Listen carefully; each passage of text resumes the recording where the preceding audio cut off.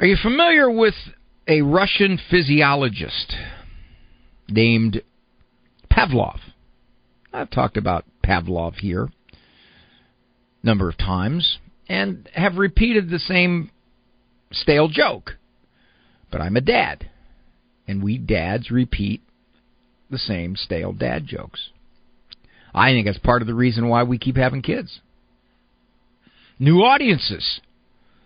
You know, when my son Andrew was 16 and his brothers and sisters were under 10, well, Andrew didn't really want to hear any of my dad jokes because he'd heard them all and many times, and he didn't think they were cool. But the 5-year-old, the 8-year-old, they busted up.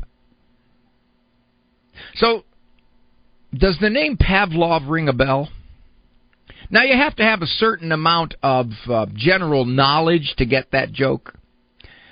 Pavlov is known, he did a bunch of things, but he's known for experiments he did with dogs. And he was probably considered the father of classical conditioning. Classical conditioning is a term in behavior psychology. That means, and it's a very powerful form of learning, you can attach certain physiological reactions to just about anything if you keep pairing it that way.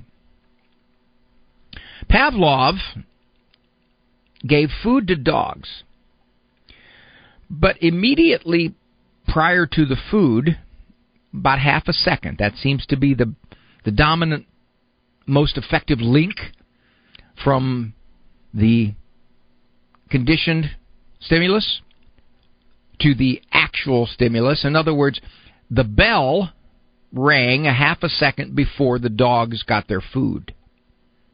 Now, the food alone stimulated the dogs to salivate. Obviously, I don't know quite exactly how Pavlov measured that. But then he rang a bell.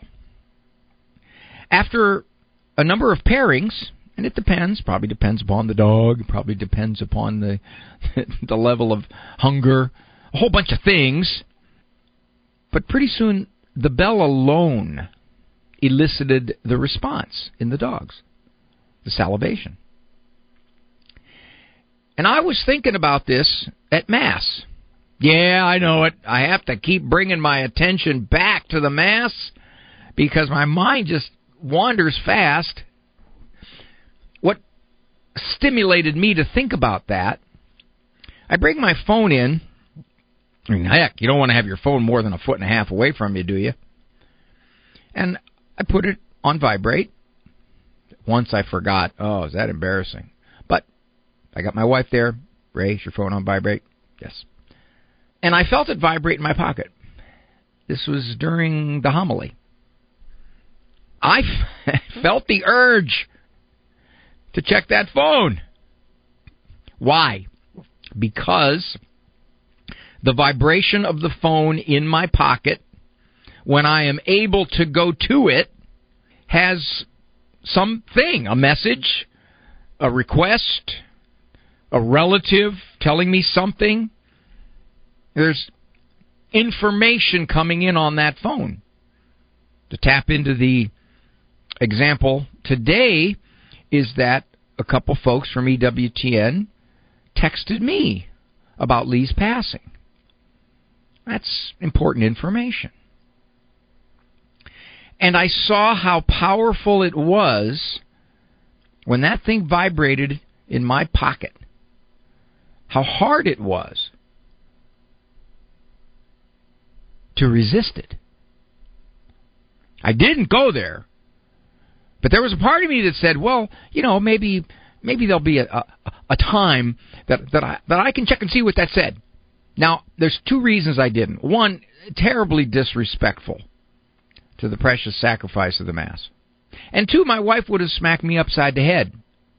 A matter of fact, that's kind of classical conditioning. Because when I take that phone out when I'm not supposed to, she smacks me upside the head. Well, now, when I take the phone out when I'm not supposed to, and she's not there, I cringe. Just an autonomic response. It's a reflex. And I got thinking about that, and there are studies that now say the chime of a phone, the ding, or whatever it is that you put onto that phone to let you know a message has come in, grabs you. Those of you listening, all 184 of you, you've seen it with your friends, your relatives, your kids, right?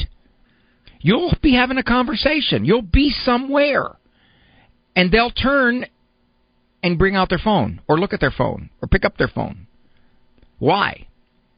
Because they got a signal that something came in, and they just couldn't not check it out.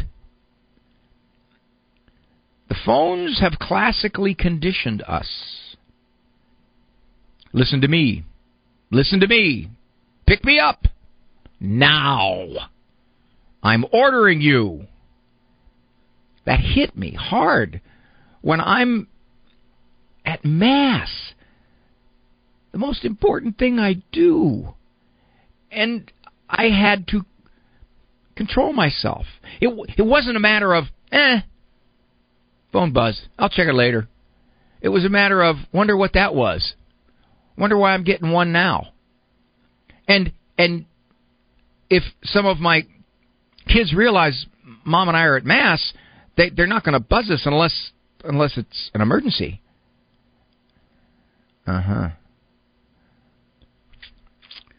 Classical conditioning.